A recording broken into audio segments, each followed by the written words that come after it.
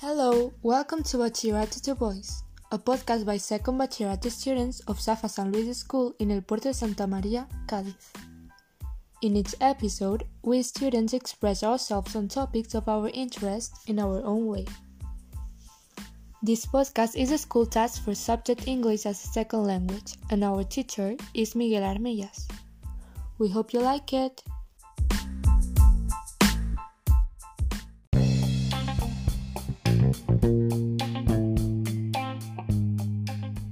Episode number 3, Video Games Dilemma by Raul and Samuel.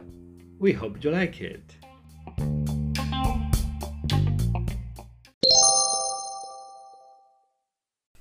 Hi, today we are gonna have a discuss about video games and its pros and cons. For that, I'm here with Samuel. Hi Samuel, how are you doing? Hi Raul, I'm very pleased to be here with you in this podcast. Well, I'm very pleased to be here with you. So, as I said, we're gonna talk about video games. What do you think about it? I think it is the most known way to have a good time without going out. You know what I mean? Well, I understand you, but I still think that going out is better than staying at home. What benefits do you see in playing video games? One clear benefit of video games is the increase of creativity in some people. Could you please give us an example? Sure, the most iconic example might be Minecraft. And why is it? Minecraft is a survival game made of blocks, which you can gather, and with that blocks you can build or construct everything that you want, even complex mechanisms. In fact, there's a Minecraft version called Minecraft Education Edition. It is a tool that allows you to create game-based learning experiences with which you can work on STEM skills. And those initials are for science, technology, engineering, and mathematics skills, in which you can develop creativity and propose experiences of collaboration and problem solving among students. Well, that's amazing. But going outside of the educational purpose of the video games, what benefits do it have? Because, video games take a lot of time, and there's many more activities that you could do instead of gaming. Well, I know what you're talking about. You're talking about role-playing video games. I've spent so many hours playing, for example, World of Warcraft, and in those role games, it is mandatory to manage your resources and safely make your own decisions that will influence the future of the game. And that could be applied to real-life situations. Yeah, you're right. But normally, those decisions and resources that you gather are from people that you've killed or monsters that you've killed. Isn't that violent? Okay, I know precisely how to reply to that. In role-playing games, you have decisions that save people, resolve conflicts with communication, and much more. And if you still think that killing in video games only gives you experience, it is so.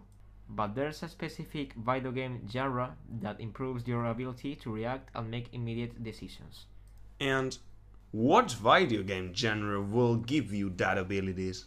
Because from now we've been talking about management of the resources, decision in long term that will affect to your future, and creativity, and we've talked about survival and RPG, role-playing games, but what's left? This is the case of shooting games. Let me introduce Call of Duty. Okay, I know. You're gonna tell me that this game make you have fast reactions to eliminate your opponent before he does, and that you have to take decisions immediately to win the games. I don't think that these arguments excuse the high rate of addiction and cyberbullying that this game causes through its multiplayer. And it's well known that the toxicity of this genre is on another level, and that when you enter a game, the voice chat has no age restriction, and the written chat has no censorship. Yeah, you took the words out of my mouth. However, it is the responsibility of the parents to regulate the participation in those video games. Yeah, but think about it.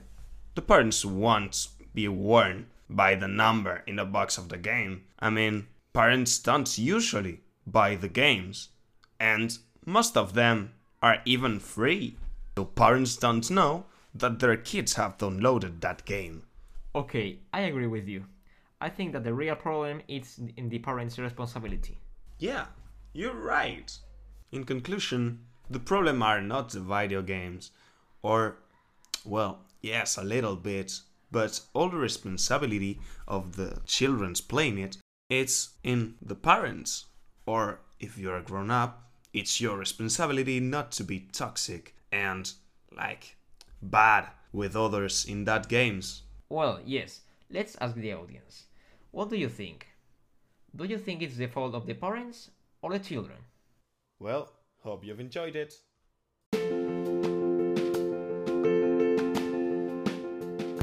Okay, this is it for today. I hope to see you in the next episode of Bachillerato to Voice, the podcast by Bachillerato students of Safa San Luis.